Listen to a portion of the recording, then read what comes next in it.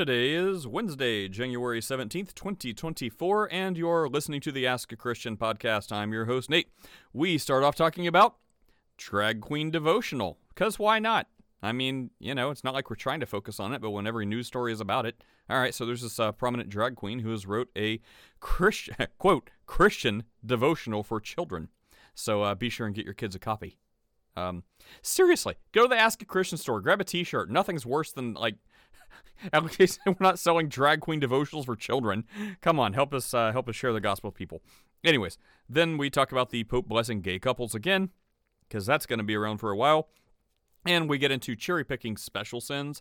Is that really what's going on? Or is it unrepentant sin versus, yeah, we want to sin. We know we sinned. We want to change. We want to stop doing this.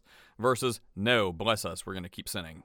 Then we talk about politics shift into the caucus and primary thing, which we know little to nothing about, other than what's in the news and a little bit more than that. But we do talk about it. We talk about it and some other stuff. It's an entertaining discussion. So then we talk about sports, which is not an entertaining discussion, and we end. All right, so everyone check out the Ask a Christian store, grab a t-shirt, coffee cup, support this podcast, and you can also check out the Ask a Christian book on Amazon, free to read if you have a Kindle Plus subscription. Is that it? That's it? Yeah, share these links and have an awesome day. Did you see in Protestia, I think it was, there's an article on how there's the first and only drag queen devotional for children. What, you want me to send you a link so you can get that? No, please, no. You don't want to pick up for your kid or anything? You're making this up. I am not. Stand by. I will put the link in chat for anyone that wants to tear out their eyeballs. Okay. Let me get the article here. All right, and put it in the chat so anyone can follow along. Clubhouse, chat, post. Okay. So this is, where'd the article go? Come on. Jesus Juice, a drag queen's Christian devotional. So let's see.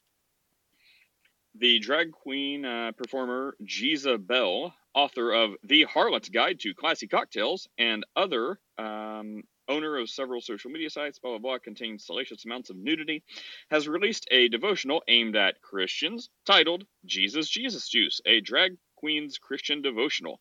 The book is released, describes itself as a rare safe space for those who are committed to their faith, but do not know how to deepen it or where to go to deepen it. So this serves as a place for those searching for meaning in Christianity that does not negate their queer identity. Let's see. Apparently, it has some very, in the preface of the book, it will be peppered with salty language and spicy content. This devotional provides personal stories, biblical apologetics. Oh, I got to get this now.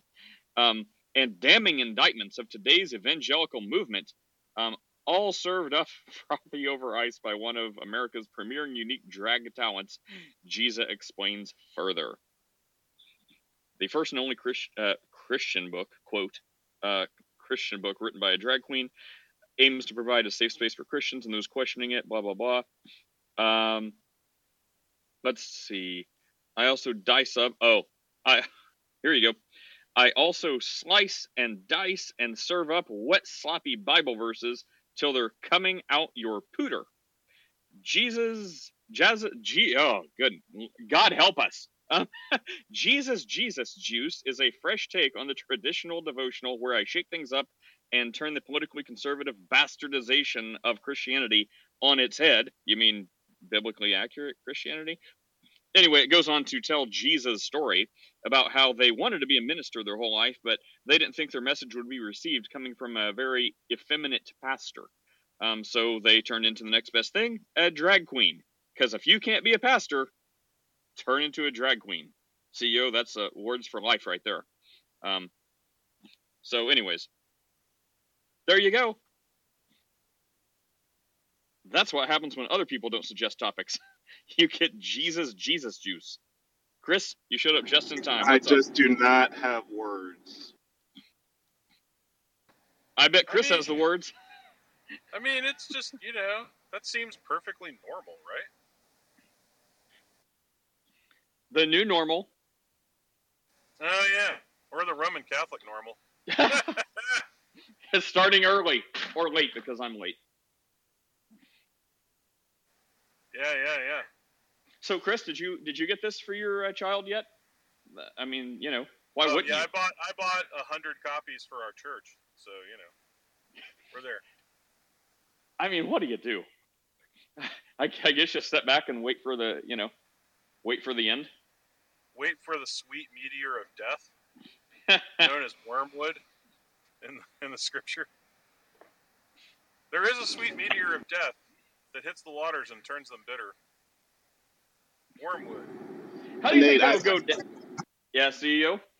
Yeah, I was just going to say, I have, over the last couple of weeks, enjoyed a couple rooms with Chris where he puts out these grenades and everyone just completely melts down, and he's just doing it intentionally and watching them melt down, and they can't even stop themselves from melting down. It's hysterical. I want to ask it's a thing of beauty, right? What's the top 3 grenades? But first of all, is this one of those things where you don't take the meteor of death, wormwood, literally in the Bible? Because it's meant to be metaphorically, and Chris is that sweet wormwood meteor of death. What's the top 3 grenades, CEO? The number 1 is the theological state of America. Number 2 is the Constitution isn't good. And I don't know what number 3 is. What's number 3? Yeah, I believe my actual words were the Constitution is hot garbage. That was the red meat for everybody. And if you have a meeting at 10, are you only here to throw grenades and then run away? That's pretty much what you do with grenades, Nate. Well, I'm trying my best with that thing you gave me. Don't say it here. I want it to be a surprise when it happens. Then we'll recap the carnage. I don't know. I don't think they'll take the bait. We'll see. They might not. I got a lot more. I got a lot more Roman Catholic grenades. So. Oh boy. So. I mean, you've been murderous pagans for 2,000 years. I have no end of material. Nate, I did meet RuPaul in person while he was being a dude, so that was an accidental experience. Like, because you were coming out of like the store and bumped into him? How was the rest of the date? How was the rest of the date? There's your third grenade. I was at my client's Keith Ferrazzi's house, and I didn't know that he was, gay, and I guess he wanted me to be okay with his lifestyle as a test. Which, of course, you are, right? Well, I was. This was a very big struggle for me. So I'm at his house. If your money is green, take it. Yeah, I'm at his house. There's like 200 people there, and I promise you 180 of them are gay men, and there's like 19 women, and I'm the only straight guy. And I cannot tell you how many times I was approached that night. It was a very rough evening. There's so many jokes. You were like the pork chop. There's so many jokes. You were like the pork chop being thrown into the tiger cage. I mean, it's like real life Sodom and Gomorrah, like playing out right before our eyes. CEO just created himself a wall of women.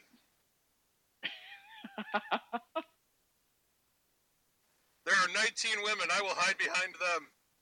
May their skirts be made of iron. That is LA life, which I don't go out there as much anymore. Yeah, and it's like, yeah, okay. So maybe there's like a happy old couple that just like a happy old gay couple that just wants to hang out and like sip tea together until their ending days, which will probably be a lot shorter for reasons. But it seems like in pop culture though, whenever people say they want people to be accepting of their LGBTPS agenda, they don't really mean that. They mean like everything that comes with it, like what you're describing, like the debaucherous lifestyle, like a Roman orgy tragedy or something, or Greek, whatever, all of it. We're just like, everyone's hooking up with everyone at the same time, and like you couldn't like step in there without getting something on your foot. It's like that's what they want everyone to be okay with. It's like, well, look, I'm not gonna like, I'm not gonna tell you how to live your life. If you want to like, do gay stuff, like I'll tell you it's against God. But if you don't even care about God, well then do what you want. But that's very different than me being okay with like your constant like orgies and like I don't know. There is a difference. Does anyone see a difference? Am I taking crazy pills? Am I a bigot, Chris? I think you need to stop judging CEO. But we can bless him. CEO, look, I mean, just go to the Pope and he will bless you. Oh, yeah, there you go. Bringing it all the way back around. Dude, that was the most infuriating thing. Did you watch that stupid video once you figured out how to hit pause? Because it's like their whole thing is, yep. Dude, seriously, the Pope can say, forsake Jesus, worship Satan, and people will find a way to defend that. Like it is next level, like indoctrinated. And this is coming from a Christian, Michael. But whenever they said the whole argument, like they're calling like poor Pastor Mark, they're calling him like a liar, bearer of false witness, and all this other stuff. I'm like, do you really think like this good-natured pastor is like really deceitfully in his heart lying on purpose? Like, no, he believes this because it's very confusing. You have like priests forming coalitions coming out against the Pope for this. Like, do you think they're evil intent in their heart? No, they really believe he's saying bless gay people, because in their own document, like fiducia whatever in Latin, that was like, I guess, translated or whatever, that was the headliner, it says that, the Pope says you can pronounce a blessing on homosexual couples. And the next line below it says, but you don't affirm their lifestyle. So that's talking out both sides of the mouth.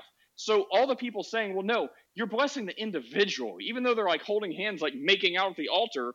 No, they're not blessing homosexual couples. They're blessing the individual, cutting through their sin of sodomy, going to the soul of the individual. But that's not what the Pope said. The Pope says you can bless homosexual couples. The word couple means couple.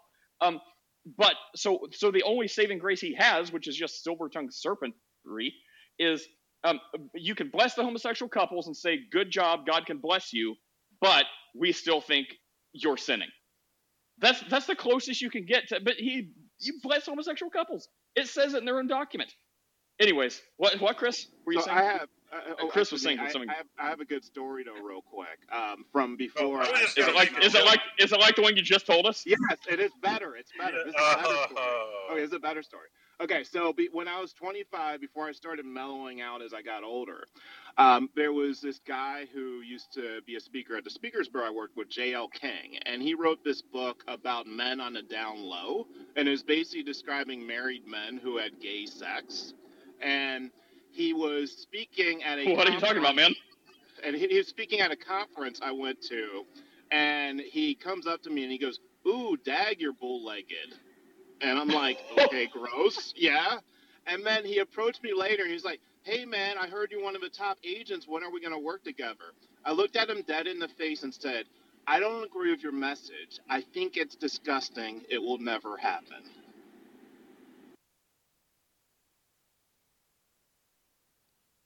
And then he... So Nate, and before I have walked to go, off. but you walked off bow-legged. But let's. I'm sorry, I'm picking on you, CEO. You don't deserve it at all. Oh no, it's all good. Because man, I had some zingers the other day too. It's good. It's good. It's getting good. Anyway, so can we have a contest? Can we have an actual Ask a Christian contest?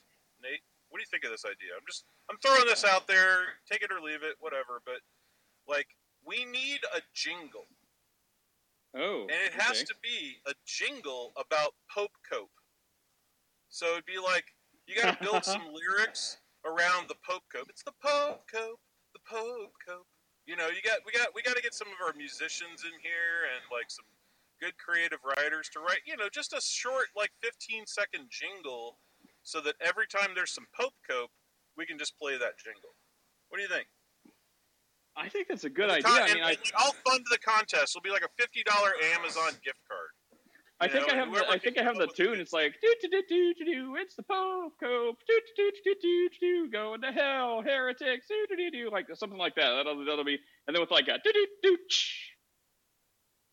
I have a better contest idea right now. Michael's on stage. Why doesn't he rate you, I, and Chris on our level of bigotry we just demonstrated? Yes, Michael. I mean, I'm going to say that. I'm going to biasly say. Oh, here, okay, no, yeah, this is good. go. This is good, Nate. Tell me what you think I'm going to say. You might be right. Oh, I actually wasn't going to say what you were going to say. I was trying to make it sound like I was less than a bigot.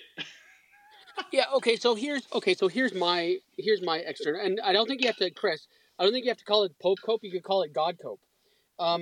But that's another story. So, but it's interesting. So I think, and I don't know, maybe this won't surprise you, but I think the Pope endorsing homosexual marriage, couples, whatever it happens to be, is absurd and ridiculous.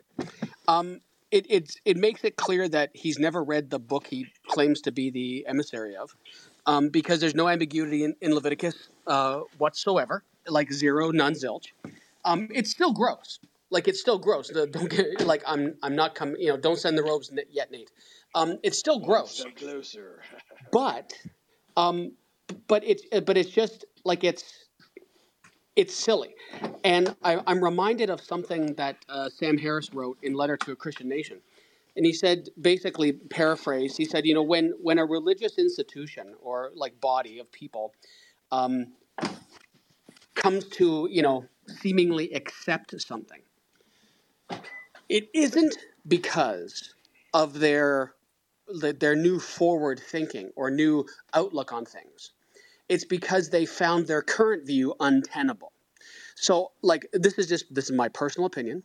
But my father-in-law, I think I've talked about before, 83-year-old French Catholic man who I have discussions with, he happens to agree with me.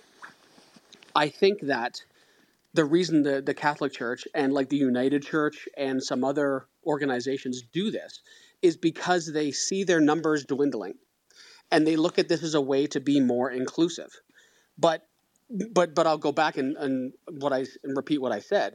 I think it displays a lack of education. Doesn't sound terribly charitable, but I'm hard pressed to find another word. Like education on the book you say you want to live your life by. It just proves to me you didn't read it very well, or you tried to look through it through this lens of acceptance that the book doesn't even try to grant. Anyway, that's my view. Anyone want to follow that? Well, yeah, I mean, I think there is a in-between, which is basically condemning the lifestyle, but not treating it like it's a special sin, right? So, like, the way our pastor always taught it is that, like, premarital sex is sin as well. And so, like, don't cherry pick that one sin to gain political points. So, I don't agree with going as accepting as the Pope, but I don't think it should be cherry picked as a special sin.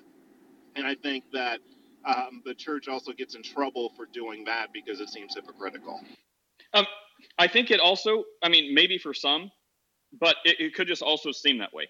Because when you say cherry picking special sins, there could be a category error that it's not cherry picking sins to focus on. It's unrepentant sin versus, sins that you're not prevailing in. So it's like if someone, a Catholic person or an Orthodox person defending Catholics, unless they were like, a saboteur, was like, well, what about a prison ministry? What about someone who's murdered someone? You don't condemn them, right? They could be forgiven. I'm like, sure. Presumably they don't want to murder anyone else. They're doing their time. They've repented. They're not wanting to murder people. If you find a murderer who's like, I can't wait till I have a chance to murder people. It's like, whoa, bro, murder is in your heart. You still are a murderer. Like you want to murder people. Like that's not good. So it's the same thing. It's like if there's a homosexual couple, right there is the defeater. If they're a homosexual couple, well, I'm just going to go out on a limb and say you're not wanting to stop that. So it's like, well, if you're not wanting to stop what the Bible calls sin, then that's a very different avenue than people who are like, no, I have sinned. I have done these things, but I don't want to do them anymore. I want to resolve to repent and go the other way and not continue in this sin. So that, I think that's different. It's like when you have people who are when you have people who are like loud and proud, they're like, bless me, Father, I'm going to write some children's drag books. Now I'm conflating the two. But I mean, it's like very different than, hey, I was like, a big male prostitute for a long time, hooked up to lots of dudes. That was bad. That was sinful. That was wrong. I want to change. Like, okay, that's completely different. What does prostitution have to do with homosexuality? I was just saying lots of gay sex. Well, yeah. Oh, okay. But also, so Nate, what is your view of a Christian that is having premarital sex regularly? Do you think them any different? Okay. Yeah. I mean, so there's a lot of people in the church that have premarital sex, right? And it is not a sin I hear talked about as much as homosexuality. Have you ever been to a youth church ever? Talk about at the youth. Yeah, I agree with you, Nate, on the youth. I completely agree. That is a very fair point at the youth ministry. But for some reason, in the adult ministries, I think you can admit to me, homosexuality is talked about much more than premarital sex. I don't know many churches that isn't the case. I actually don't recall a time. I actually don't think, I'll really have to think, but I think the answer is never. I don't think I've heard any sermon in all the churches I've been in or watched online or anything like that extensively talk about homosexuality or a single sin. Usually, like, all the stuff I hear about, homosexuality will be like part of a short list they read, usually from the Bible. Murderers, idolaters, sorcerers, witchcraft, homosexuals. All these people will have their part in the lake of fire. So I don't think homosexuals are nearly as special as they think they are targeted by Christians. I think, again, you get the loud minority, but if you just did a survey of all Christians ever, the majority would probably say something like, well, the Bible says homosexuality is a sin. Doesn't also say like murder and lying and stealing and all this is? Yeah, okay, fair. Then yeah.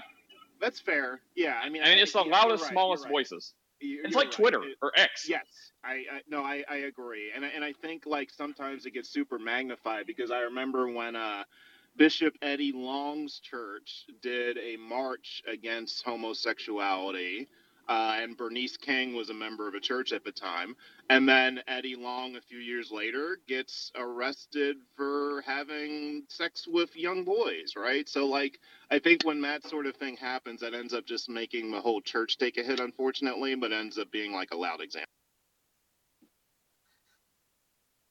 See, it's interesting. Like, I hear what you're saying, but I mean, he's like this guy, Long is not the first one, and certainly not the last one to have done something like that. Ted Haggard is another guy. Like he was caught with like teenage boys, like snorting, coke off their willies. So there's lots of people that have done crazy stuff like that. But I don't look at and this is just me, I'll only speak for myself. Like, I don't look at the whole church and say, oh, look what the church does. They're no better than anybody else. I just say, look at that particular hypocrite who was talking all this smack and then gets caught doing all these other things. So I just look at that. God bless you, Michael. God bless you. Because that person is just, and it seems to me like it won't surprise me. And I don't think I'm going out on a huge limb here, but it won't surprise me when Steven Anderson is caught having gay sex, because it seems the ones that doth protest too much often have a few skeletons in their closet. Yes, I agree with that.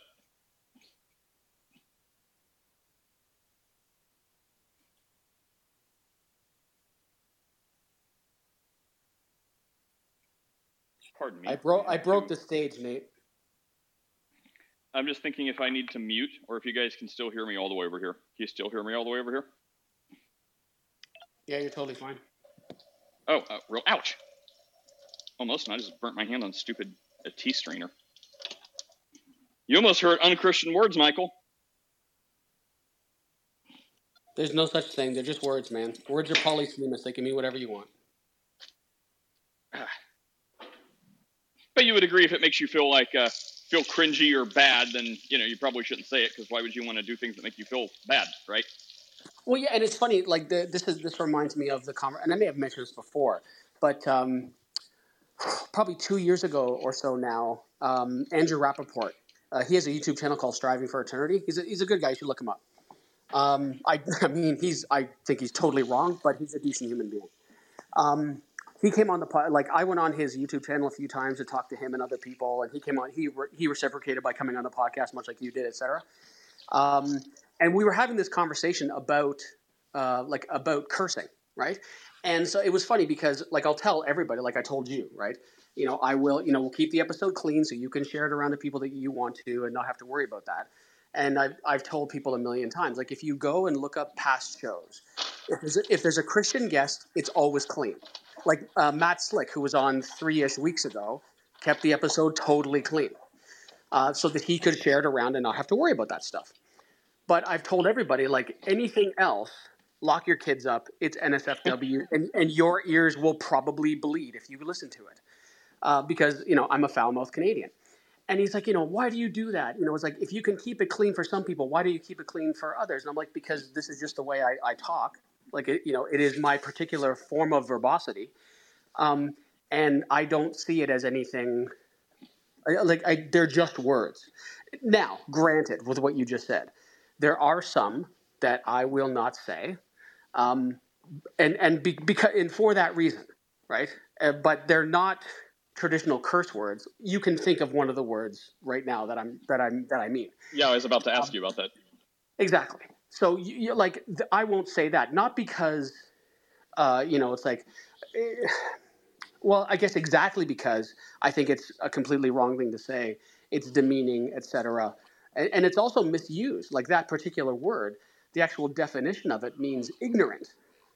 But that's not. And Richard Dawkins got in huge trouble about 6 years ago. He was doing a discussion with somebody, and he used that word in a term like he added a suffix to that word, and he meant it to like the way he was using it was the person was speaking in an ignorant fashion, and he used that particular word with a suffix added to it, which means speaking in an ignorant fashion.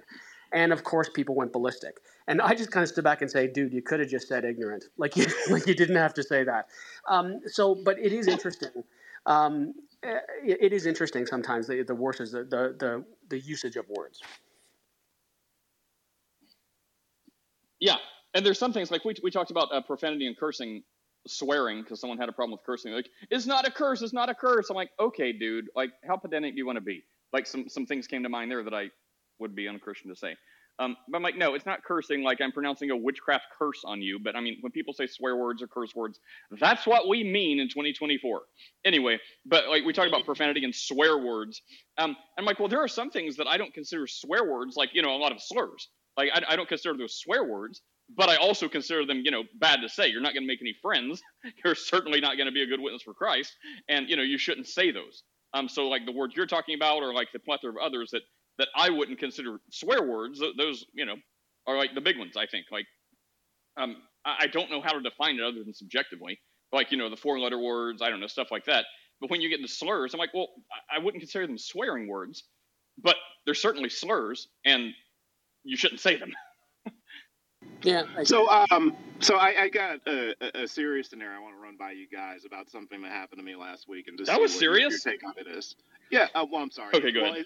I'm saying it's serious because it happened to me personally. So I was at CES last week, the Consumer Electronics Show, and I'm just gonna make up some names of two people. Bob, who I've worked with for 13 years, good friend of mine, brought Joe to the show, and Joe's a venture capitalist, potential client, that sort of thing.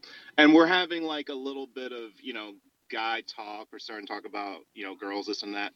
And then all of a sudden the Joe guy goes, yeah, if there's not like a 20-year-old girl in my backyard at the pool doing cocaine, I just don't feel right.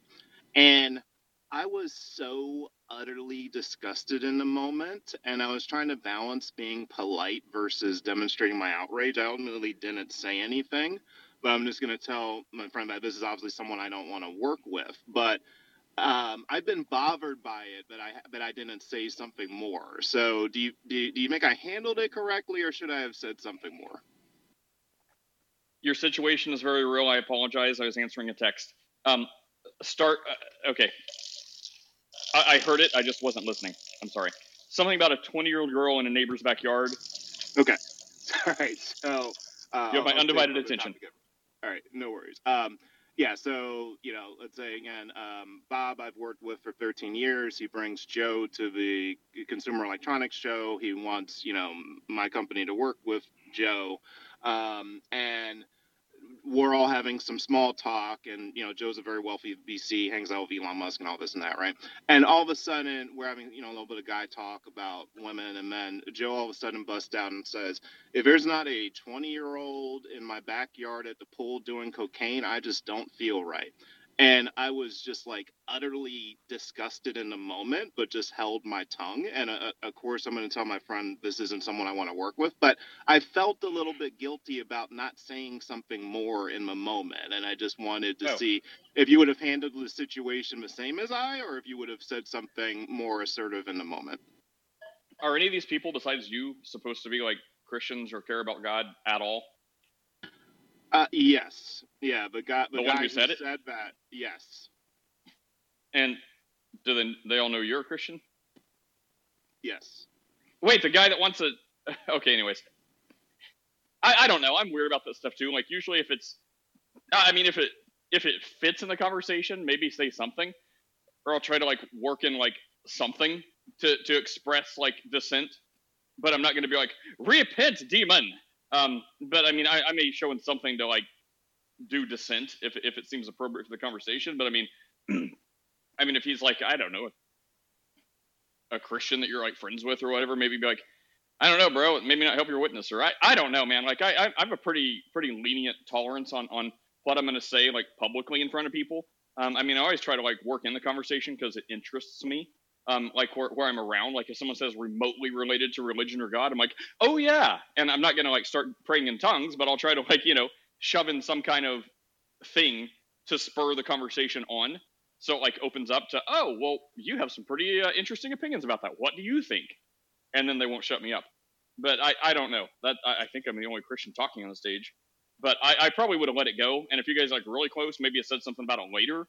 And maybe he would have just been like, because goodness, like how many jokes try? Hold on. No, he's a friend of my friend. Yeah, I don't know him that well. He's someone who wanted to become a client with us. So I'm just going to tell my friend Matt I don't want to work with him. But I do want to hear what Michael has to say as well, just like on a human level also. Yeah, so it's really interesting. So I'm going to put on my hat of charitability plus 50. Is it in any way possible that he didn't know? Is there any possibility he was trying to kind of get a gauge for the temperature of the water, whether he was just being trying to test the waters to see what response he would get? Is there any possibility of that? I don't know, maybe. Yeah, so it's interesting. So the first thing I would say is the direct answer to your question is, do I think you should have said more? I don't think anyone should do something that they're not comfortable with, right? Like everybody has to kind of whether it be any type of activism, speaking out against something. I don't think anyone should do something unless they feel comfortable and safe to do so, right? So I wouldn't, don't be too hard on yourself as far as that goes. I would think that, it's like if I didn't know the person and I thought maybe they were trying to test the waters, then I may, if I was kind of on my A game, like Nate, I would try to think of a clever little quip or something like that to toss out. It's like the first thing that came to the top of my head when you said what you said was, I might say something like from Python S, like, oh, now for something completely different, and try to change the subject and see what kind of response that was met with. But it's hard, right? I think when I was No, I don't think I would have acted any different when I was a Christian. I think I would have taken the same stance. And I think it's probably fair to say I would have done what you did and gone to the person afterwards and say, "Count me out, friend." Like if this is the kind of person this is, I'd rather not. Thank you, but no thank you. And also, I was wondering, like, yeah, what was there like a hyperbole level? Because goodness, if people listen to me talk, and they take it out of context, I mean, in context, I mean, I make a lot of jokes about hookers and drugs, but it's usually in relation to, like gross sin. Like instead of like talking about very specific sins, I just jump to the big ones, right? Like murder and drugs and prostitution, I guess. Maybe someone should tell me to be a little different. I don't know. But I mean, the point is, I just try to cover a lot of bases really quickly to be like, look, we're all sinners. Like, don't worry about your lying. Like, look, people that have done these big things, like, like murder and rape. That's where like every episode like seems to go to. Like every time there's a question about morality, murder and rape. So it's like, it's to cover the big ones. So it's like, if you're a habitual liar, don't worry, you're good. There's forgiveness for murderers and rapists too, if they want it. So I would wonder, like, is it like just kind of like crass joke that maybe, if he's a Christian, maybe he thought as soon as he did it, oh man, I was trying to fit in, or I was trying to, make a funny joke, but now that hurt my witness. Oh Lord, I need to do a better job next time. Like, who knows what he actually thought? But yeah, I think that's fine. Like, if you feel like you don't want to work with someone like that because of that, then, maybe you'll tell your friend, and he'll relay it. And then that guy like, no, tell him I'm sorry. Like, man, I realized as soon as I said it, that was stupid. I shouldn't have said it. Or, whatever. And you're like, oh, okay. You're like, okay, well, all's forgiven. No problem. Know better, do better. But if he's like, what? No, what a prude. No, like, I actually want, girls and cocaine, and that's part of this deal. Be like, oh. And like, I don't want to work with you if you're not cool with that. Be like, yeah, I'm not cool with that. Be like, all right, well, we can't do business. So who knows how it goes? Yeah, and it's funny. I was just actually thinking, because there is we get together with two couples once a month to play like board games with. We do like a dinner. We swap houses. We go like between the three couples' houses and stuff like that. Have dinner, play board games. And one of the common jokes, and I've said it more than a couple times, and so have a couple of others, because the emails will go around about who's bringing what, like somebody's bringing appetizer, somebody with dessert, this, that, the other thing, and I'll say who's got the hookers and blow, right? Like, and we just kind of joke about it, right? And so Nate, I understand how you mean that, like it could have been, and that's what you said it better than I said it, and how I kind of intended to, that there might have been hyperbole in it. But yeah, I mean, especially if you don't know the person that well, if you feel comfortable, just ask them. Okay, yeah, CEO, I feel better about this. Okay, so yeah, if they were honestly being truthful, and that's what they want, then yeah, that's bad. You don't want to do business with them. But I mean, I would say, like, if people have a personality remotely like mine, I'm just thinking like someone was like writing my, like, there's like pouncing on me on social media, saying a bunch of stuff because I'm trying to like help out and do good for like my community I live in, and like help with like activities and stuff like that, and they like things didn't go exactly the way they wanted. So they basically invented this like fan fiction of all kinds of crap they're saying that never happened. It's not like a two sides to every story. It's like it never happened. There is no story, and they just invented this. So like, what the heck is wrong with you? So I'm talking about testing a Christian witness. Goodness, like I can deal with Michael and people here are talking against like Christianity all day long. But good Lord, like this actual neighbor that I live down the road from, it's like something is wrong with them. Like they're off their rocker. That is testing my patience. So it's very hard to give a Christian response. But anyways, so I'm like, oh yeah. By the way, don't forget to tell everyone about the Masonic lodge we have underneath the clubhouse with the wolves tied up for the ritual sacrifice. I mean, if someone heard that, hopefully that was too outlandish that they're going to be like, okay, yeah, he doesn't mean that. There's no Masonic lodge and sacrifice wolves under the ground. But I mean, I don't know. I guess that's all I got. So I mean, I definitely use hyperbole a lot. So if someone's like, Nate, that hurts your Christian witness. What if someone thought that you were true? Like thought I have a Masonic lodge underground with wolves tied up for ritual sacrifice? I mean, I guess I can do better and try not to make jokes like that. But I mean, that'll take a special kind of person to believe that. Like, no, I'm a Christian. Jesus loves you. All right, that's all I got. All right, no, I appreciate it. I guess also I'm probably more sensitive to it than I would have been a few years ago because we have, interns and younger female team members, and I'm at that age where I see a 20-year-old girl more as like a niece or, a potential daughter than I do just like, a hot chick. So, I think I was also just sensitive to it for that purpose as well. But yeah, so I mean, I guess that's the true dichotomy. It's one of two. Either he meant it and whatever, and maybe it was just crass, and be like, I don't know better, do better. Or if he really meant it, then yeah, stay away. You don't want no part of that. Appreciate it. Thanks. Well, so are you off work today, Michael, or? No, I had some stuff earlier, and I'm kind of got some running around to do, and then I have stuff later this afternoon. My typical work day.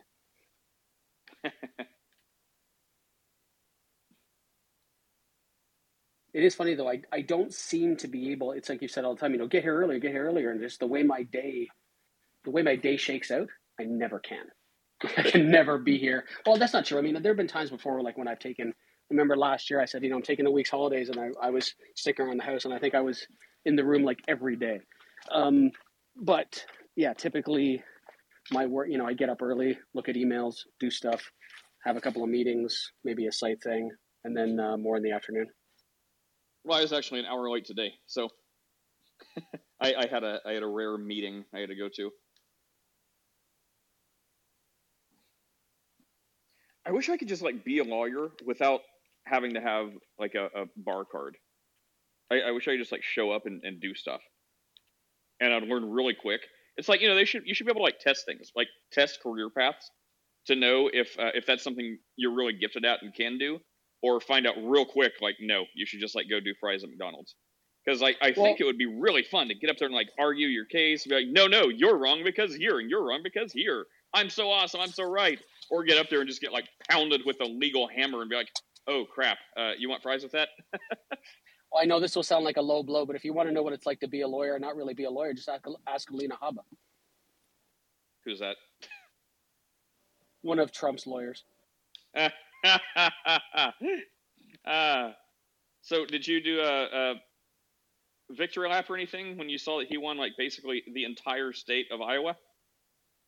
Well, what was really funny is I was watching a couple things this morning, and I found it particularly interesting because there was for someone who has there was so much talk about election integrity and stuff like that. You should just do a search of how they were doing some of the balloting yesterday in Ohio. I'll give you the hint. The answer Ohio. was white. You mean in Iowa? You mean in Iowa? Iowa. Pardon me, Iowa. Yeah, the answer is whiteboards with markers and plastic bags. I'm not kidding. There were people who were like basically there were areas that were so disorganized that when people were they weren't putting their ballots into a machine or into a ballot box. They were handing them over to someone in a plastic bag. And they weren't checking voter IDs either, Michael. They were not checking voter IDs. I think it's hysterical. Well, hang on. Keep in mind, these are not elections; these are caucuses, so it would be wildly different rules. So no, but what would be really funny? But what would be hysterical? No, you're 1,000% right. But what would be really funny is, let's say, for example, that tomorrow, Vivek Ramaswamy, who polled like what, 0.00832% or some silly like that. It was more like 3% or 4%. He got 7%. He got 7%. Don't be bad. Oh, okay. Let's say he came out and said, look at these things, blah, blah, blah, blah. I'm calling voter fraud.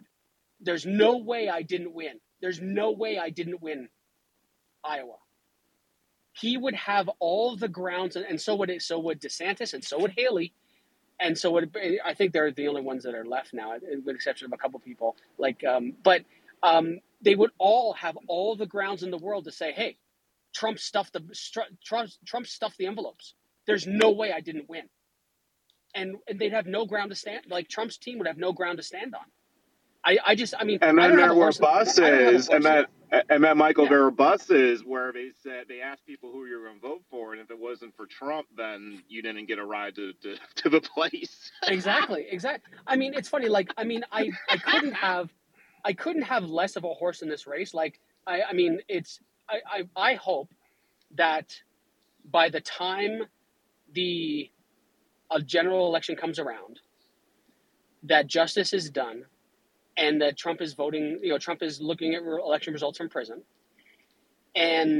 but because what's funny is most of the polling has said that there's something like more than 50% of Republicans polled said they'll still vote for him even as a convicted felon, which is hysterical. As a moral standard, that's hysterical. Well, because they don't see it as justice. Like, it would be totally moral if whoever you liked for office, for your president or prime minister or whatever, if you like Come on, someone, Nate, say his name. Say his name. You can do it. Say his name. I thought you didn't like him. Trudeau. Oh, there you go. Okay, anyways. No, I'm not a huge fan, but I love it when you say his name. Okay. See, there's a joke there, but I'm not making it.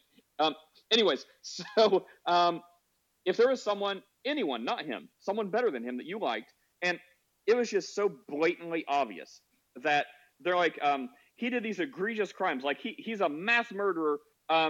He shot a bunch of people in Toronto on the street, and it just never happened. There's no witnesses, no evidence. Everyone's saying the opposite, and they throw him in jail for murder. You're like, that is so unjust. Like, it's totally a political prisoner. It never happened. You would think it would be totally morally acceptable to vote for him in prison, because you would see him being in prison as injustice, and justice is him getting votes, pardoning himself, and getting out of prison. Anyway, but let's go back to the caucus real fast. Because if that happened in an actual vote, then yeah, make that case. But you won't make that case because that won't happen, because in the voting, that's not how it will happen. But in caucusing, again, not an expert, but I do know it's more of like, it's not just simple show up. It's like you make your case. Like, you have people who will like go fight for candidates and like debate, kind of like we do in Christianity and stuff in this room. You'll go, you'll debate, you'll give their talking points, like, Haley, DeSantis, like, they'll all take turns. It's like different rooms. Like, they'll have different representatives set up to caucus for these people.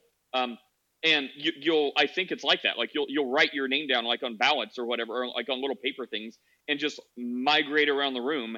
And, if you're swayed by one, you'll go there. You could be swayed by another one, and I think you can change it. But it's very free flowing. That's the whole point of caucusing, is to have that kind of open discourse, to eventually narrow it down to decide who's going to be the nominee for that party after you go through the whole process. Anyway, so I mean, it is as you say, but as you say is how it's structured to be. But then when we get to votes, obviously it's not like that. Well, that's interesting. Yeah, I mean, and I'm coming from a place of ignorance. Like, I don't even think, well, I mean, I'm not an American citizen. So, and I think so I don't really know, but is it true that you do have to be a permanent resident of the state in order to go and caucus for an individual there? I don't know that, but I mean, with states rules okay, so like a couple of things I just don't know. We should ask AI this. I don't know if the party, because caucusing, it's not voting. So I don't even know what role the state plays in caucuses. I don't know if that's just like DNC and RNC party rules that they establish, or if the state has anything to do with that. So I'm ignorant. I don't know. But I do know for voting that no, you do not have to be. You can be illegal, not citizens, and vote in some places, in some states, which is absurd. But you don't have to be a citizen in all places to cast your vote. But for caucusing, I don't know if the state has anything to do with that, or if it's entirely party ran rules. Interesting. Yeah, I don't have any idea. I mean, here it's really simple. Like, you get the like in Canada, whether it be for municipal, provincial, or federal, you'll get a card in the mail. You take that card along with a piece of photo ID. That and the addresses and information have to match correctly. They give you a ballot. You go vote. If for some reason you didn't get a voter card, that happens sometimes. Your name will still be on the list, because the lists basically are anyway. You show your name. Even if your name's not on the list, if you can prove residency, then you can still vote. So, but you're talking about for actual elections, not like pre-elections to like select your candidate for a party. You're We talking don't about do that. officially voting. Oh, okay. Yeah, yeah. So who There- picks? there- Like there's the no such parties thing. just kind of the parties just have like committees or something of groups Yeah, that so like say, if okay, you, this. yeah, so you have to be an official member. Like you have to be and I guess maybe it's the same for Republicans, Democrats, and Independents in the U.S. I'm not sure, but you have to be a registered member of the party in order to have a say in who leads the party. Otherwise, you just vote for the person. So maybe it's kind of like caucusing then. I'm not sure. But so basically, all the people who are like card-carrying members get together, and there's a couple of nominees. They say, "I vote for this person. I vote for that person." But the general public can't. Like you can't just go there and show up and say, "Hey, I'm going to vote for this person." You have to be a registered member. And see, this is also like you also states like you have to, some states you have to be registered for like a party voter, like Republican, Democrat, or whatever, to participate in the primaries. So, gosh, I need to read a book on this. But I don't know if some do. I believe there's like 3 steps. It's like caucusing kind of gets like it kind of narrows it down, and gets all the candidates, like it gets some of the candidates out of the water. Like, you saw a couple drop out. So I think caucusing is to really solidify the base of some and weed out the others. And then at some point after the main few candidates are defined, then comes the primary votes. And some, like you have to be registered Republican or Democrat to participate in that. Other states you don't have to. And that's where you'll vote, where it may be like 3 Republican candidates, and you'll say, okay, I want to vote for one of these because they're the ones who survived the caucus procedure. And then after that, well, then that's the one they put forward for the general election. I could be wrong on some of that. I like caucusing. I've never really brushed up on because I just never participated. Like I almost did in Colorado for Trump the first time, but someone else I knew actually did it. So I'm like, okay, well, you got this. Are there caucuses in every state? I also don't know that. Maybe Steph does. She's kind of. Is she? I forget. Is she political savvy or politically abstaining? No, I'm never politically abstaining. Do you know if there's caucuses in all 50 states? It doesn't seem like there could be, right? Because that would take way too long. Like we don't have enough time for that. No, they tend to pick swing states, like states where it's really down the middle, to get sort of like an overall view. Let's see. Besides Iowa, there's New Hampshire. Caucuses. Yeah. I think there's South Carolina, maybe. So after a few of those things, I remember hearing about. So after a few of those things, then it's the Republican convention and the and the Democratic convention, which is not democratic because they're basically pushing it back to where it wouldn't matter or canceling it altogether and just like throwing in Biden. So very democratic. Anyways, but that's when the Republican convention will be, and that's where they'll select the primary people, and then everyone else will vote on the primary and say we want these people, and then whoever wins that will be the Republican nominee. Okay, Did wait. they hold caucuses in 2020 for Trump? A state will either have a primary or a caucus. So this changes every year. So Iowa, Missouri, Nevada, Wyoming, and North Dakota are having caucuses this year. The rest are holding primaries. Okay. No, they didn't do it in 2020 because like the sitting president, which may be why Biden is doing that. But usually like it's uncontested, right? Like if your party leader is the president. So it's like a given. Right. But this time there are people who want to challenge Biden because, a lot of people have problems with him. And they're basically saying, no, he's your party leader. Accept it. Like, but we have challengers. But there was no challenger for Trump in 2020 because, it's typically assumed that the president is an automatic given because that's your party's like champion. Interesting. See how fun being an American citizen is? Or not. I mean, I guess just come here and vote anyway and participate.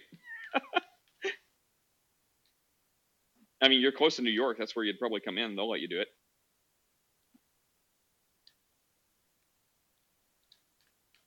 No, my moral compass would stand in the way of that. What do you think of? Not deserving. Are you familiar with Vivek Ramaswamy? Like, if like what he basically says everything and some things even more hardcore than Trump does. What do you think about him? Yeah, I thought he was a complete loon. Like, so if somebody parts? held pretty much all, like, I think he's not a stable person. Of the three people that were left, like of their left, like let's say that I was an American citizen, and somebody said, whoever you vote for will be president. Steph swiped left. No, she's still there. Oh, okay, sorry. If somebody said, whoever you vote for, you have the deciding vote. Whoever you vote for will be president. And it was down to Nikki Haley, Ron DeSantis, or Donald Trump. I would vote for Nikki Haley. I still think she's bonkers, but I think she's the least bonkers of the three. And if you pulled it back to 3 months ago, when there were a whole bunch of people that were there and said your vote will be the deciding vote, I would have voted for Chris Christie because he's the least bonkers of the lot.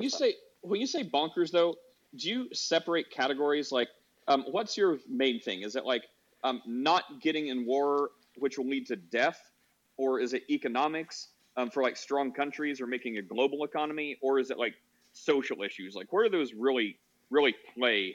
Because that's a valid question for me, and this is probably not hard for you to understand. But as a social worker, I vote mostly on social issues.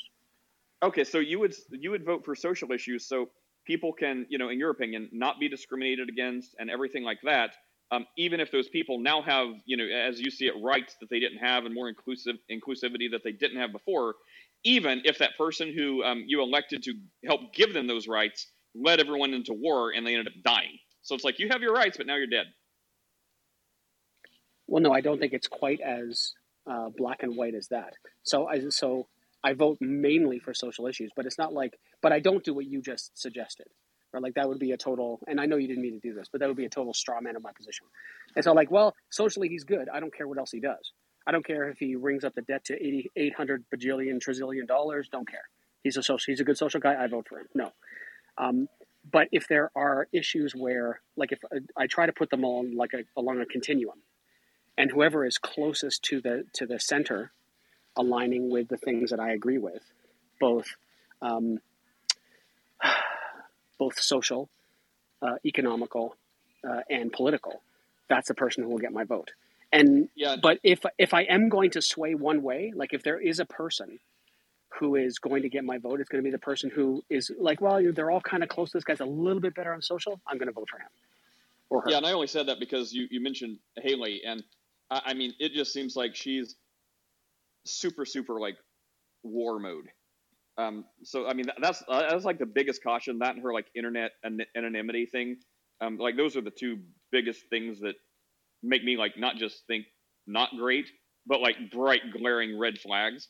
Because now all the people. Yeah, and I get that, but for me, it's like yes, I agree with you. However, I don't think Nikki Haley would want to quote unquote be a dictator for the first day. And I also don't think that she is going to be just as glaringly authoritarian as, like, we should listen to the things that people tell us they're going to do. And the things that Trump has said he is going to do are worrying. And so, like, when he tells you what he's going to do, you should believe him. And that's the biggest reason. You are right about Nikki Haley, right? And I think Nikki Haley is also the only one of the three. Actually, Trump didn't want to do this either. Like, Trump was asked about a nationwide abortion ban, and Trump said he didn't want to do that. He wanted to try and find something that people would agree on, which is somewhat commendable, I suppose. Nikki Haley has said that, which I think really left up to states. DeSantis wants a nationwide abortion ban. So, like that's even more crazy than what Trump wants to do, which is hard to even stomach. Well, so can we be a little fairer, or if you just see it this way, I guess you see it this way. When Trump says he wants to be a dictator, he's like, only on the first day, and kind of smiles it off, and then he explains it. He says, by reinstating the Keystone Pipeline and whatever the other thing was, that was basically a platform thing. He's like, only those, I'll be a dictator for those. And everyone freaks out saying he's like Mussolini. Like, can you see that he's like, yes, that was in jest, ha ha ha. And by dictator, he means basically just like by executive order undoing what Biden did. So that's the thing with executive orders. One person does have the power to add and take away.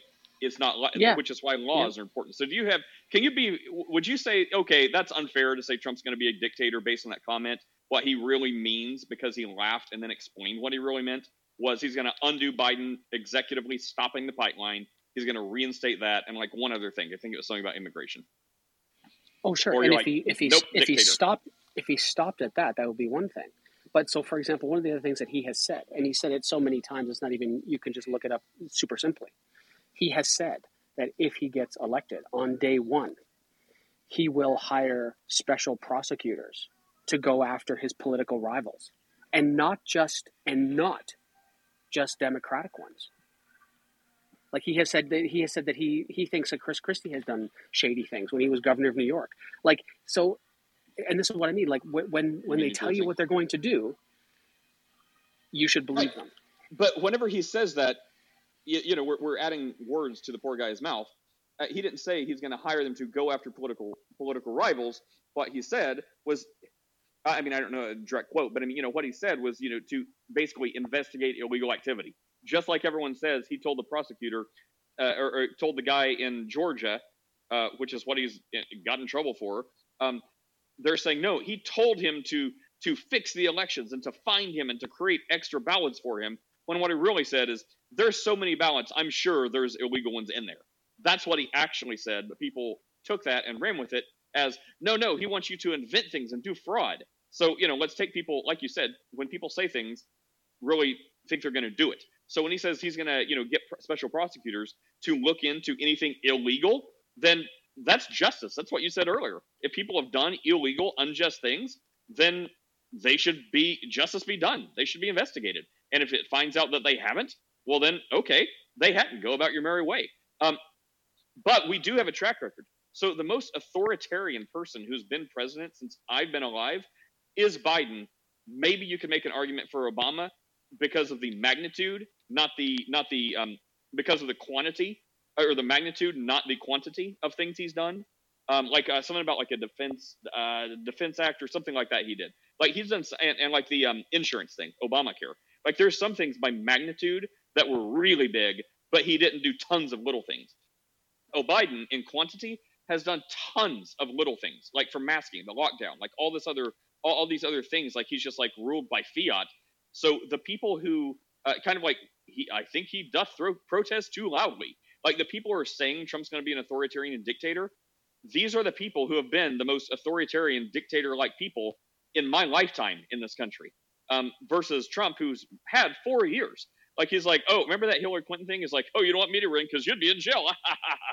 They're like, he's going to lock her up. He's going to lock her up. He didn't even investigate her. So, he's got a pretty good record of when he gets in office, he's going to run the country, not go on witch hunts, versus the other people who seem to be exclusively going on witch hunts. The country be damned. I mean, just give me 1 minute. Yeah, man. Look, if Trump does somehow eke out a victory, which I don't think he will, I think he's going to lose.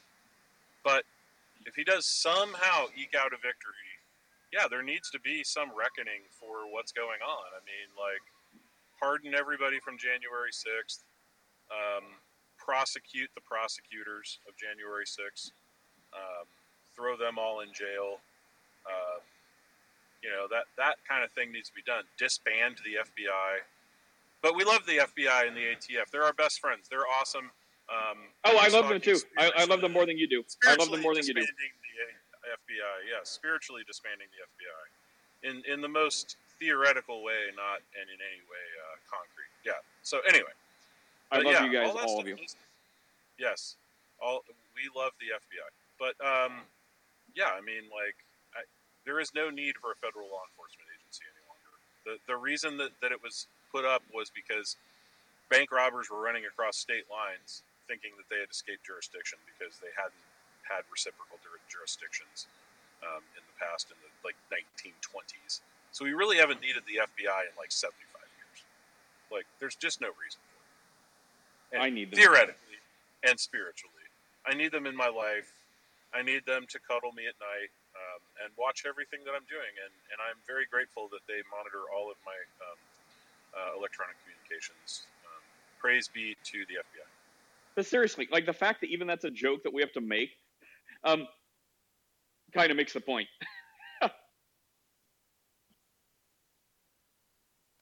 Dude, there's like multiple people who have just criticized. There was a dude who made a Twitter post about January 6th, and they like busted down his door with his family home in the middle of the night with 100 law enforcement officers, arrested the dude, and have been continually harassing him every time his case gets dismissed. They don't sorry have about to that. make a conviction stick. Hey, Michael. Sorry, what did I miss? Oh, we were just talking about how in spirit we would disband the FBI because we love the FBI and they're good people, and you know we don't want to see anything bad happen to anybody in the FBI ever, including losing their jobs ever, because we just don't want to. We don't want to ever say anything bad about our forever and eternal overlords. You know what's funny is that I never. One thing I'll never understand, and I think we were talking about people like investigation stuff like that. Okay, so Chris or Nate, would you ever plead guilty to something that you did not do? Absolutely. Most really, of the people you would? in prison, absolutely. 100%. Most of the people in prison. Hang on, how do I say this? Not most of the people in prison who did crimes, but most of the people who are innocent have pled guilty. Do you guys get what I'm trying to say? Like, most of the people are in there because they're guilty, I believe. But most of the people who are in prison who are innocent have pled guilty knowing that they are innocent because they put the full boot of justice on your face and shove you into the ground, like psychologically making you think like, oh, we have you on this, and you can spend, if you don't take this plea deal, you could spend the rest of your life in jail. And they're like, dude, I wasn't there, I didn't do this, I have alibis, here's this. They're like, no, like if this goes to trial, like you could spend 100 years in jail. If you plead to this, you could be out in 3 years. They're like, well, crap, I know I'm innocent, but who knows what's going to happen? It's like a crapshoot. When you leave it to a jury, like who knows how my lawyer's going to do if he's going to choke? Who knows how their lawyer's going to do if they're going to like invent stuff and not get caught in time? Like, who knows what's going to happen? It is such a gamble. So if I'm faced with 3 years or 100 years, man, I guess I'll plead guilty, even though I know I'm not, and hopefully get out in 3 years, maybe 1.5 years with good behavior. So absolutely. And for me, Michael, I think our law enforcement system is so incredibly corrupt. You mean amazing? Amazing. Get great people, but they're so incredibly corrupt. They would just murder your family and threaten you with that if you don't plead guilty. Like I truly believe they would do that. They would just do it. They'd find a way. They'd have a botched burglary and all your wife and kids end up dead. Like they're gonna do it. If they want you that bad, they're gonna do that. They're just that corrupt. Which I unfortunately think, if Trump, and by all signs so far, he's going to be the Republican nominee. If it looks like he's getting too close to winning, I think something like that, they may try to pull. And by they, I totally don't mean any of the people you're talking about. I love you guys all. You're all amazing. But I think someone somewhere may try to pull something like that because they see him as evil. And if you see people as evil, like, you're typically going to do whatever it takes to stop someone who you consider evil from taking power. So that's like their justification. So when you stop seeing ideas versus like good and bad ideas, and you legitimately see one side as evil and a dictator and all this other stuff, there's no moral reason for you not to go extreme and just start preemptively murdering people, because you have the moral high ground and you can't let evil win.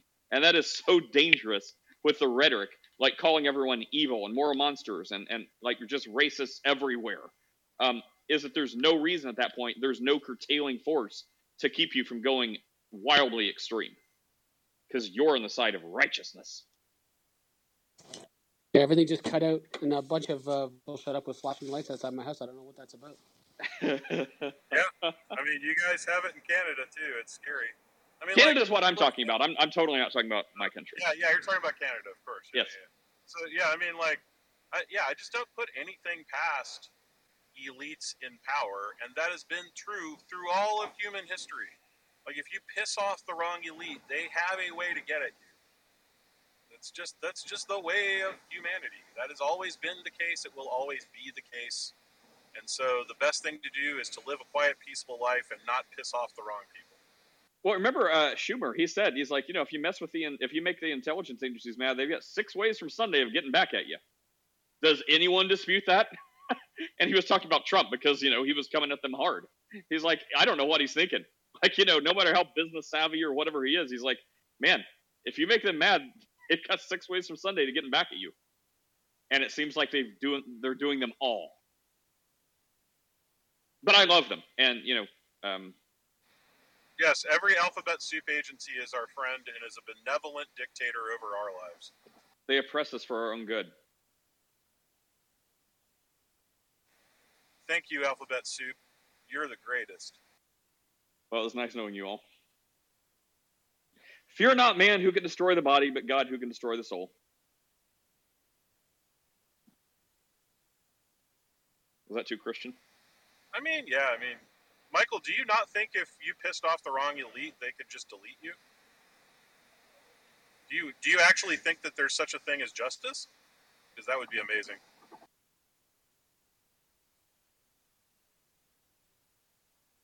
They've got him. They got him. No, they didn't. They didn't get me, sir. I was just looking at something for a second that needed my attention. Nothing happened. I'm not afraid of law enforcement. I don't know why you guys are. Oh, I'm not afraid of individual cops. I'm just afraid of who gives them orders. So I was genuinely surprised when you said you would plead guilty, because I would not. And it's funny because, like we said before, you don't necessarily know what's going to happen until you're placed in that situation. Like, in the same way that I've said, if it is the case that the Christian God is real, then he's going to have some explaining to do to me. Now, that's what I say standing here.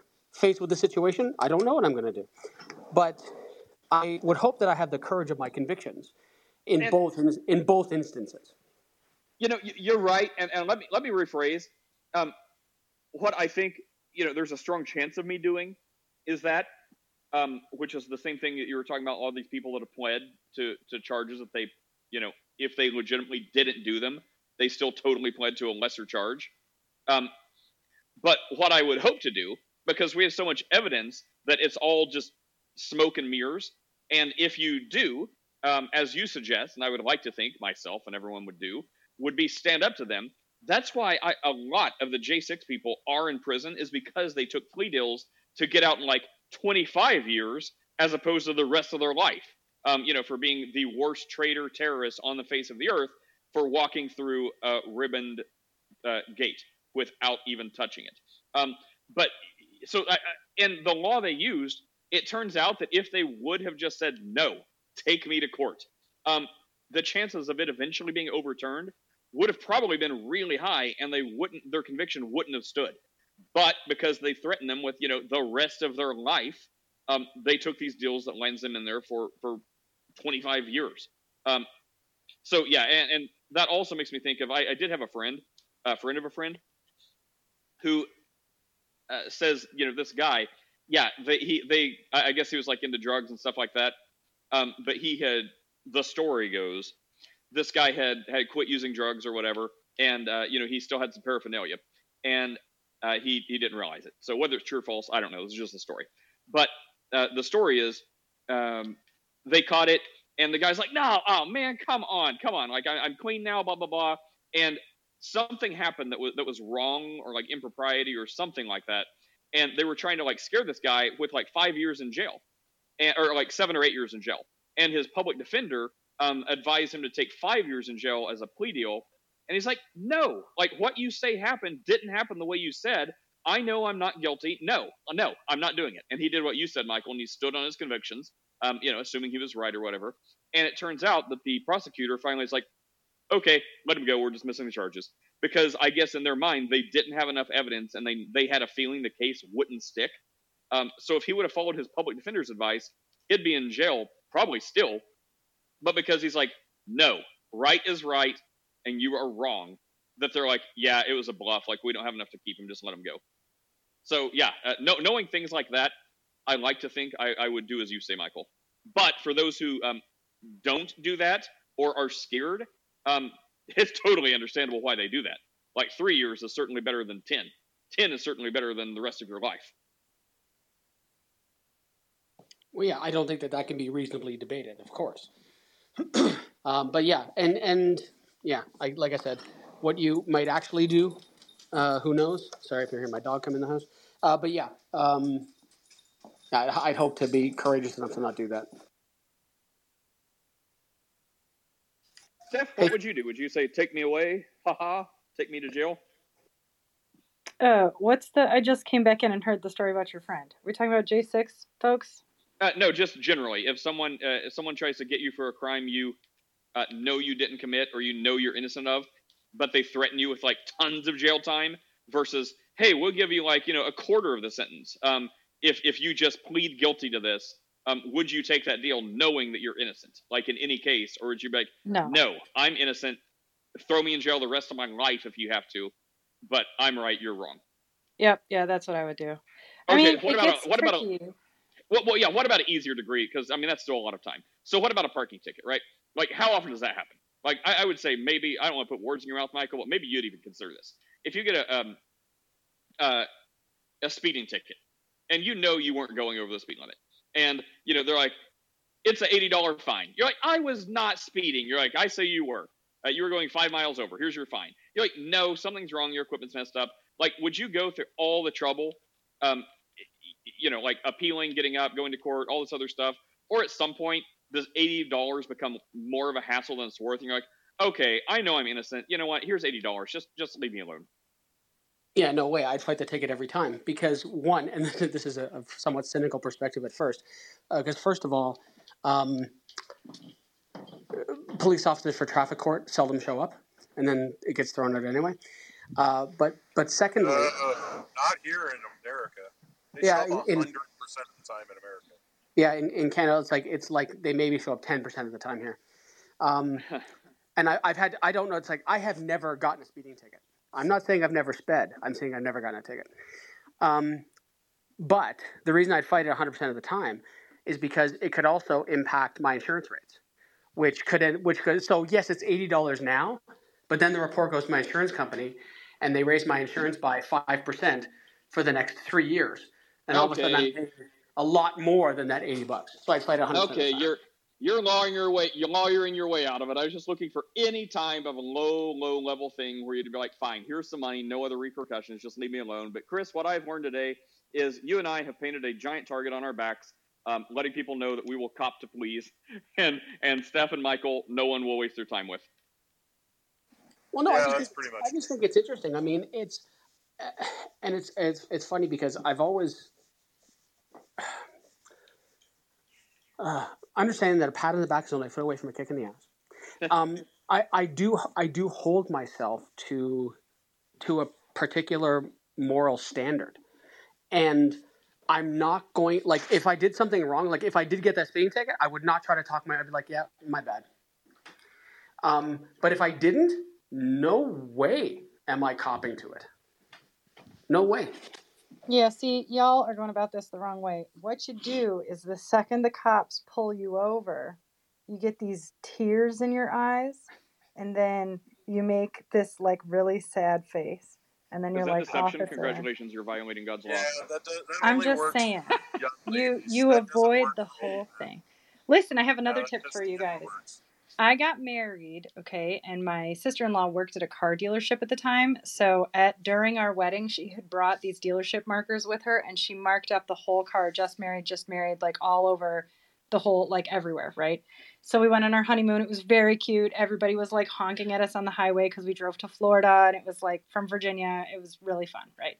And then I just you had to actually, they're dealership markers, so you have to actually like scrape it off with with like a tool that's for scraping paint off of glass, which we have, but I was just lazy. So it was on there for a while, and I got out of no less than 3 tickets because the cops were like, "Oh, I'm going to let you go because you're just married." And I was like, "You are the best ever. Thank you." But yeah, that happened 3 times. These nice Richmond cops let me go. Yeah. See, I mean, I'm just very cynical about all authority, except church authority, but all authority. Good save.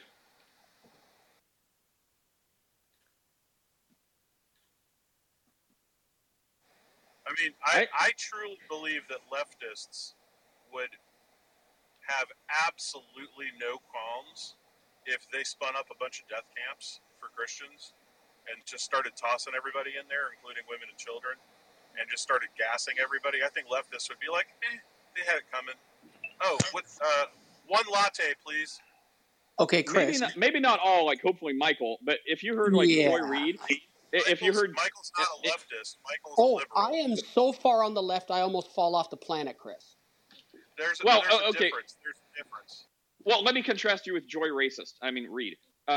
So you have Michael on one side, who will represent all the best of the godless atheists and leftists, and you have Joy Reid and racist Maddow, who right after Trump won, they took it easy on Trump. Like, they didn't attack him as much as they instantly went after white Christians. They're like, these white Christians are overrepresented, and the problem is white Christians who think God has given them this world. So whenever Trump becomes a dictator, like he totally said he would, based on what you said earlier, Michael, they're like, he totally is going to be a dictator, and these white Christians, they think God's gifted this, and if you're not white and if you're not Christian, then you're a fraudulent American. And they just like, it was so hard after white people and Christians. I'm like, oh my Lord. Like, they would be the ones who's like, gas a few, give me a latte, please. Anyways, now, Michael, you will represent the other side.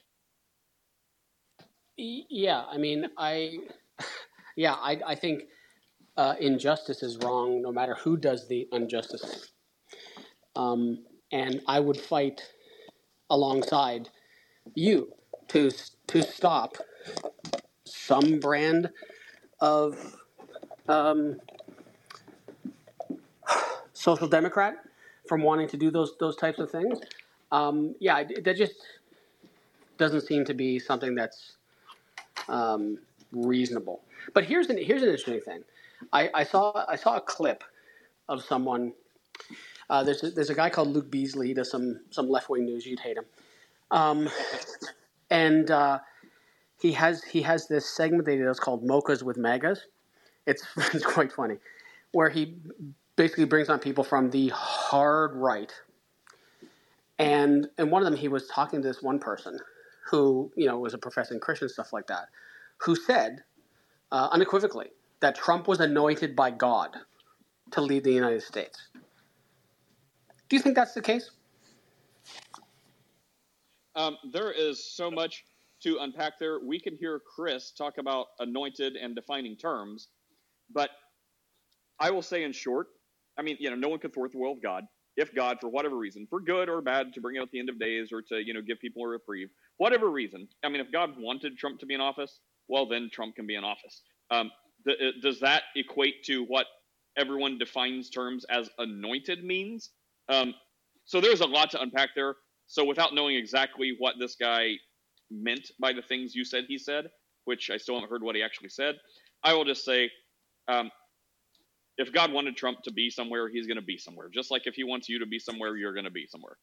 Yeah, and I mean that's a Nate. That's almost a Calvinistic perspective. Chris is smiling right now. I know. I was just gonna say, I love our new Calvinist overlord. So, as a new Calvinist, come of your own volition to the altar of God, repent, and choose God this day, and follow God of your own volition. That's the Calvinist perspective. Yeah. Perspective, yes. Right. Now, as new Calvinist Nate, what you and Chris have to do is join together and tell Steph she's not a real Christian, and then the circle will be complete. Wait, Michael, do you get what's happening, right? I'm totally projecting Arminianism on Calvinism. Like, because Chris is called. Okay, just he's trying. He's trying, but he's failing. But it is interesting because if I take if you look at the determinist perspective, then absolutely. When, from a determinist perspective, when Trump won in 2016, it was because it was part of God's decretive will. And it would have also been part of God's decretive will that he did not win in 2020. Or his permissive will for that one.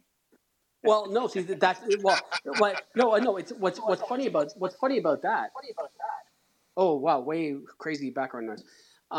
What's interesting about that is that, and it's funny because this is part of the conversation I had with Matt Slick a couple weeks back.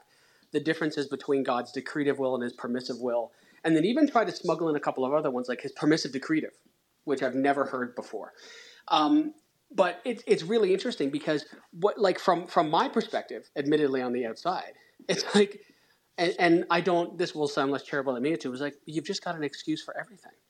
It's like when he wins, God wanted it. When he lost, he didn't want it, but he allowed it. It's just Right. And, there's there's a difference between God's wants and God's decrees, right? So Dr. Frame talks about this pretty extensively in systematic theology, and he changed my opinion on this. So I used to have a bunch of Calvinist cope to deal with God's wants versus God's decree. And Dr. Frame, who is a Calvinist, he was like, no. God can have desires that he does not instantiate in his decrees. And I was like, okay, tell me more. This is fascinating. And it threw me for a loop for a couple of weeks, and I read a bunch more about it. And it was very, very interesting, very good perspective. But, I mean, that to say, Christians have a very complex history with politics. I mean, Romans 13 literally talks about, respecting and following the civil authority no matter what. And by the way, they had the Caesars that were murdering Christians, and the instructions to Christians were not rebel and get your sword and, resist Caesar. It was, we go all day as lambs to the slaughter. Come scoop us up, Caesar, because that is the will of God, because he has put this wicked person in place to persecute his church. And that is the relationship that Christians have with politics is, whatever wicked thing that's going to go on, we're here for it. Just go ahead. Do your worst. Knock yourselves out. I'm going to call that Cowboy Cope. It's Pope Cope. So it's interesting because in Ephesians 1:11 says that everything is done for God's purpose. And I forget the part in the Bible, I can't remember, I think it's 2 Timothy, where he says that God wants for everyone to come to salvation, that he wants for none to perish. And so it's interesting. So if we leave about the coming to salvation part, just think about the first one, everything's done for his purpose, then it seems weird to me. And I mean, I get it, it's just theology. But it seems weird to me that a God who is omnipotent, meaning he can do all things that are logically possible, can't make a squared circle, stuff like that. That there's this God who cannot get something that he wants. It's a very strange thing to me. Or will not, force himself to get something he wants.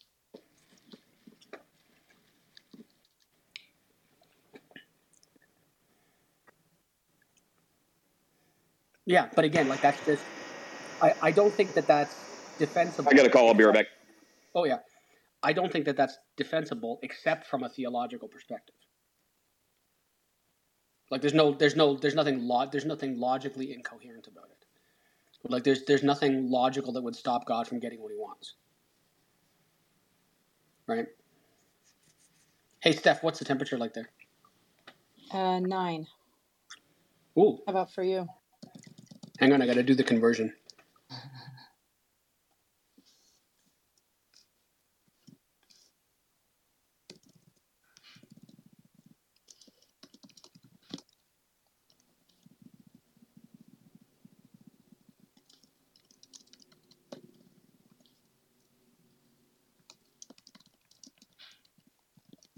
Everyone can listen to me type because I'm too lazy to mute back up.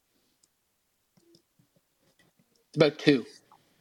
2? Okay, yeah. Yep.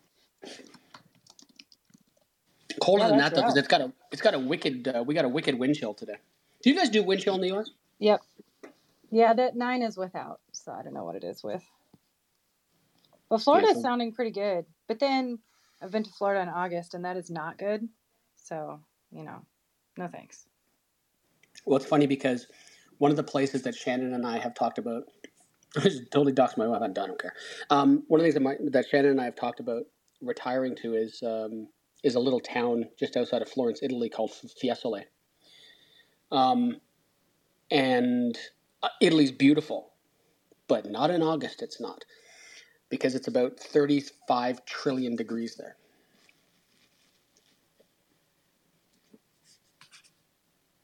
Yeah, that's not for me. Anything really above 79 and I'm out. I'm done. I cannot handle it. What I do you get set your nauseous, AC? I What do get you set your dizzy. AC at? What? I don't have an AC. Oh, what do I keep What? my AC at? Let me Yeah. think. Well, it so rarely gets. We don't have an AC. We do put it in the bedroom sometimes. I'd rather not, my husband. But yeah, 70 in our one room. Yeah. Yep. Toronto's weird. Like, we get you know what it's like, right? Being right on Lake Ontario, this massive body of water. People just like, how can it get so hot or cold there? I'm like, well, the lake affects our weather. Just go to Buffalo after a snowstorm. Toronto's got 2 centimeters. Buffalo's got 7 feet. Yeah, that's what's going on right now. They're all on lockdown. My best friend lives in Buffalo. These kids can't go to school because they have a travel ban. It's the 3rd day of that. They have a what? A travel ban in Buffalo right now. Because Really? there's so much snow they can't get out. Yeah. So we were watching the pictures of the Bill Stadium when they had to postpone the game till Monday. Yep. And we were quote unquote digging ourselves out of about 2.5 inches. Yep. Did you watch the actual game? Because it was every time the Bills scored, they were throwing snow in the air all over the whole stadium. Yeah, it was funny. It was so funny. Everyone, it was like, yeah, that's the most Buffalo thing I've ever seen in my life. Yeah, I am cheering for. This is hard because we have dear friends who live in Independence, Missouri, not too far from Kansas City. But I'm still cheering for the Bills to win over KC because that's right. I can't. No, not for the reasons you may think. I cannot forgive the chant that they do in the stadium. The whole Native American chant that they do. It's just so come on, guys, get with the program. It's not okay to do that. Yeah. I don't know anything about that. I just hate Patrick Mahomes' face. With Christian love, Yeah, he does have a punchable face. He really does, doesn't he? He looks like a rooster. He walks around and I can't stand that.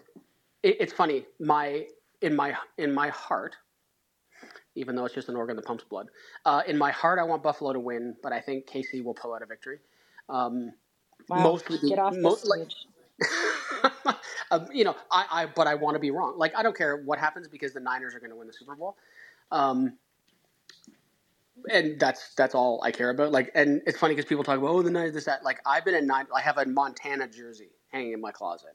I've been a Niners fan since he came over from Notre Dame and started playing there. Yeah, he'll never be quote unquote as good as somebody like Tom Brady, but Tom Brady's a schmuck. But yeah, him, Joe Montana, Steve Young, Roger Craig, Jerry Rice, Craig Rathman, Dana Stubblefield, all those guys. Those are my guys. Yeah. I don't think I've ever watched a 49ers game in my whole life. You'll get to see it in the Super Bowl this year. Oh, yeah? You think? Oh, yeah. Maybe we'll see you there, bud. That would be interesting. I think it was one time. Yeah, I think it was. How many times did the Bills lose to the Niners in the Super Bowl? We don't need to talk about any of that. You know what? I think I've hit my threshold for what I can. We don't need to talk about how many times the Bills went to the Super Bowl and didn't come home with a win. So all of that. So between you and me, Steph, if the Niners don't make it, I will cheer for the Buffalo Bills. Okay, I'm going to hold you to that. Yeah. If the Niners get in there, then I want Allen to be served up on the barbecue. Wow. Nate, can you toss this guy? Are you back yet? We've had enough of Michael today. That's enough. You could say what you want about Christians, I guess, but don't you talk about Josh Allen. I think pound for pound, he's as good, if not better, than some of the real. Am I greats. tossing someone? I heard something. Who am I tossing? We're tossing Michael. But Josh okay. Allen is better than who? What? Go ahead. Finish that sentence. I like that. No, I think Josh Allen is better than sports. Why did I hang up for this? Oh, you're fine. I think that under pressure, I think he's as good, if not better, than Mahomes. So that'll be interesting if it gets to a very tight game. He's also just as mobile. Like, he's a very mobile quarterback. More mobile than I think guys like Brady ever were. Did you see the 52-yard run on Monday? That was amazing. Second longest run by a quarterback in the NFL in history. That was amazing. And in the they've done some great stuff. But I still want them to lose hard to the Niners. Look at Mark with Detroit. That's so sad, Mark. Everyone feels for you right now. You know, that's a Chris, sad can you do something about this?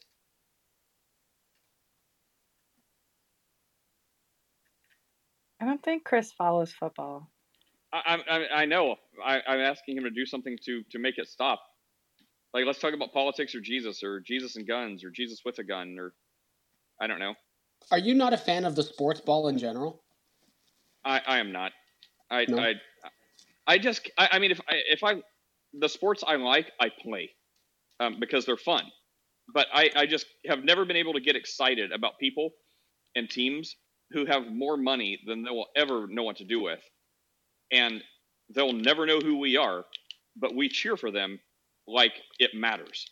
They know who we are. We matter to them. You matter. I just can't get around that. I just can't be happy for people who are like making like millions and millions of dollars while they're also anyway, that's my stance on sports. Like, the sports I like, I play myself for fun. Do you do anything? Steph is on Josh Allen's. Yeah, Steph is on Josh Allen's Christmas card list. That's correct. Yes. He knows exactly who I am, and I wear the jersey. My whole family impacts his wins because we have a jersey combo. Like, half of us, there's 8 of us that watch the games together, and so half of us start with the jersey on, and some of us take it off, and some of us put it on halfway through, and that is crucial to the win. Okay. And you don't wash your socks or anything like that until the season's over? No, that one I don't do. I don't wash my jersey till the season is over, but my dad does. That seems to be, I don't know, it works. We're not changing anything. They lose, that's why. It's interesting what you were talking about from a money perspective. So my wife is crazy baseball fan, like nuts. So of course she cheers for the Blue Jays. And there was this player from California, Otani something. And he was a free agent, and there was talk that he was, going to sign with the Jays. My wife was losing her mind.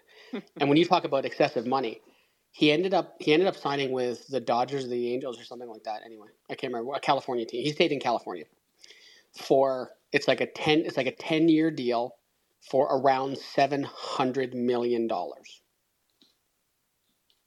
would he play for so little? And what I was thinking was I was right along your line of thinking, because what I was thinking of, like, can you imagine how many homeless shelters they could build for $700 million? Right. Why is it people only complain about like the Pope and churches that have all this money? Like, why don't they ever make that case for like sports and picket sports lines? That would be a great cause. I would actually support that. Like, if you're gonna complain about churches with money, like, think about all the philanthropy they could be doing. Well, I think that at least sports is entertaining, but hey, this is entertaining. You're in here a lot. You're getting entertainment value from this. I'm talking about religion in general. No, it's just a cheap shot. But no, it's interesting. I as someone who's a minor league philanthropist, like, I give a little bit, mostly because I don't have much to give. But I can't reconcile all of the good that can be done for, somebody hitting a ball with a bat or throwing a hunk of pigskin around or anything else, like any sport. Doesn't matter what it is. Okay, but you realize that these guys, if Josh Allen wasn't playing football, if this was never a part of his life, he probably would have maybe like a $60,000 to $80,000 salary in the Midwest. Do it because I don't think he got a. Did he go to college? Actually, I don't know. I should know that. But anyway, he was a farmer, right? So he'd be doing some kind of farmer factory work like his dad, and then he'd be making maybe like $60,000 to $80,000 a year. Instead, he's making all this money. He's got foundations for kids. He's an enormous philanthropist. Like they all did it. Like most NFL players have some sort of organization in their hometown helping disadvantaged kids or funding sports teams for at-risk youth. Like, and all those guys, if football wasn't a thing, may or may not have. I mean, they certainly wouldn't have jobs paying that high, unless I guess maybe some of them could have become the CEO of something. But it's like that money is not. Yeah, they're buying mansions and then they're hiring plumbers to take care of their mansions and they're funding organizations back home. Like, this is better than them, working other jobs, I suppose. You think someone without a college degree could get a $60,000 to $80,000 a year job in the Midwest? Wow, you are out of touch, Miss New York. Is that too low or too high? Way too high. Probably way too high? A degree. Like without a degree. I mean, unless it's like something specialized where you're like a trucker where you basically make minimum wage, but it seems like a lot because you drive nonstop and work like 80 hours a week. No, for like a 40-hour a week job without a college degree. Oh, okay. Well, if we're talking like certifications or something like that, okay, maybe. But with just like no special skills, yeah, you'd be doing pretty good to get 50. It's interesting. Yeah, like there are under 80 in New York. Like if you are under 80, you are severe poverty. Like you're in trouble. Yeah, it's pretty much the same in Toronto. There was a thing. Anyway, the first thing I want to say is, Steph, you're right, and about the whole philanthropy thing. And it's interesting because there are, there are people who my wife worked with who are like legit billionaires, who made their money in something else and then give money to charity. So yeah, you're 1,000% around that. There was a report that came out just a few days ago. The average cost of a detached home in the city of Toronto ranges between $1.6 and $1.95 million. Yep. Ridiculous. And rents, average one-bedroom apartment in the city of Toronto is $2,150 a month, which is obscene. But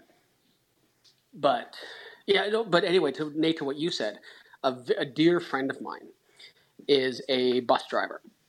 And he drives for this organization called Go Transit, which is like what they do basically is they start in kind of like the rural areas and then bring commuters into Toronto to work and then take them back again when they're done the day's work. He's been driving for 22 years with his overtime and stuff like that. In Ontario, he makes the Sunshine List, which is public servants who make over $100,000 a year, and he drives a bus.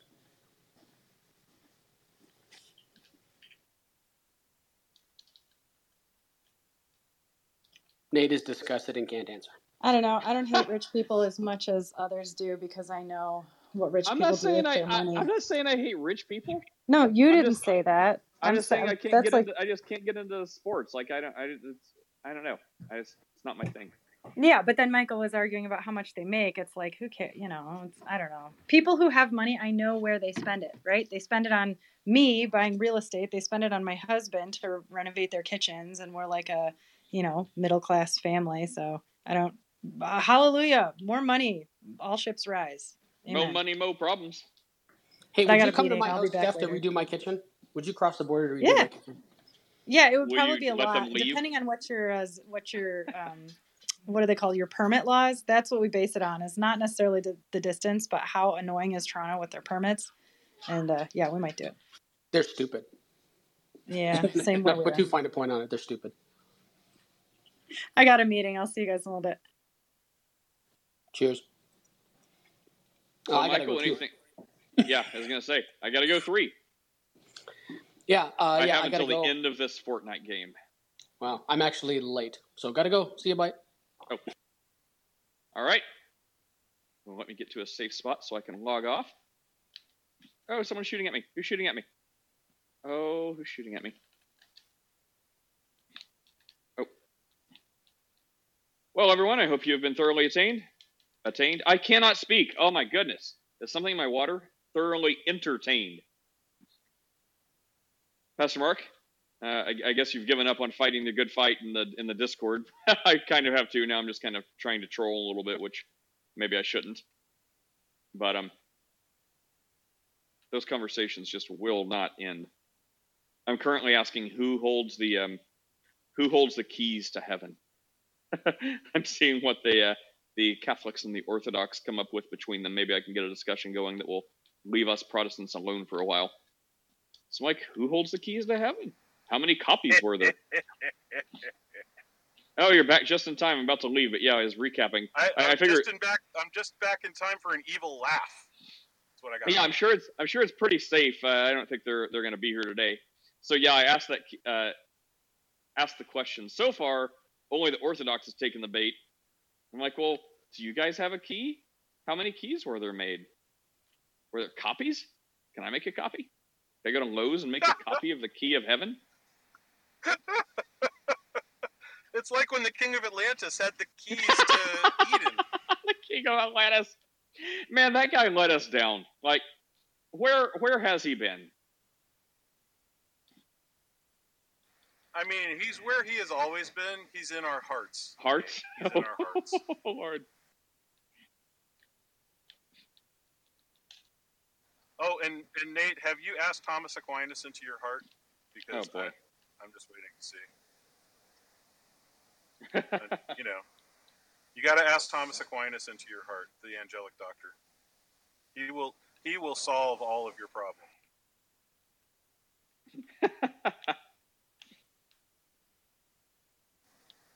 My kid yesterday, there was this theology room going on, and he opens the mic and he busts out with, "Can anybody tell me the difference between Yahweh and the Aristotelian monad?" And I was like, did the words Aristotelian monad just come out of your mouth? And yes, they did. I don't even know. Can you take 30 seconds to just explain what the Aristotelian monad is? It's just Aristotle's conception of God as the unmoved mover who cannot act because he is already pure act. It's called actus purus. So there's this whole thing in Thomistic theology that essentially is baptizing Aristotle and taking the Aristotelian idea of who God is and laying it onto Christianity. That's the whole deal. That is Thomism. It's baptized Aristotle. So when you ask a Thomist, can you tell me the difference between Yahweh and the Aristotelian monad? Their answer, if they're honest, is going to be there is no difference. So the Trinity doesn't matter. Like all of their other cope about everything else just disappears into the Aristotelian monad, and they have to admit that the God of the Bible is the Aristotelian monad. And monad just means Unitarian, like God of not made up of any parts. It's fantastic. It's a way for them to hang themselves. Interesting. Well, today was thoroughly entertaining, except for the sports nonsense. Did one of the football teams make a home run? I think they slid into a touchdown. Oh, okay. Is that when they get a goal? Steph's off mute like she wants to say something, but we don't hear anything. When it turns into 15? Is that when it turns into 15 love? Point, set, match. That's tennis, right? I think so. I'm just trying to put as many sports as I can into football, and let's see what do you call it when you score a point in table tennis or ping pong? I think it's just a point. Because it's not a real sport. How dare you, sir? All right, before I get ourselves in more trouble than ever over talking about sports. All right, see you all later. Have an awesome day.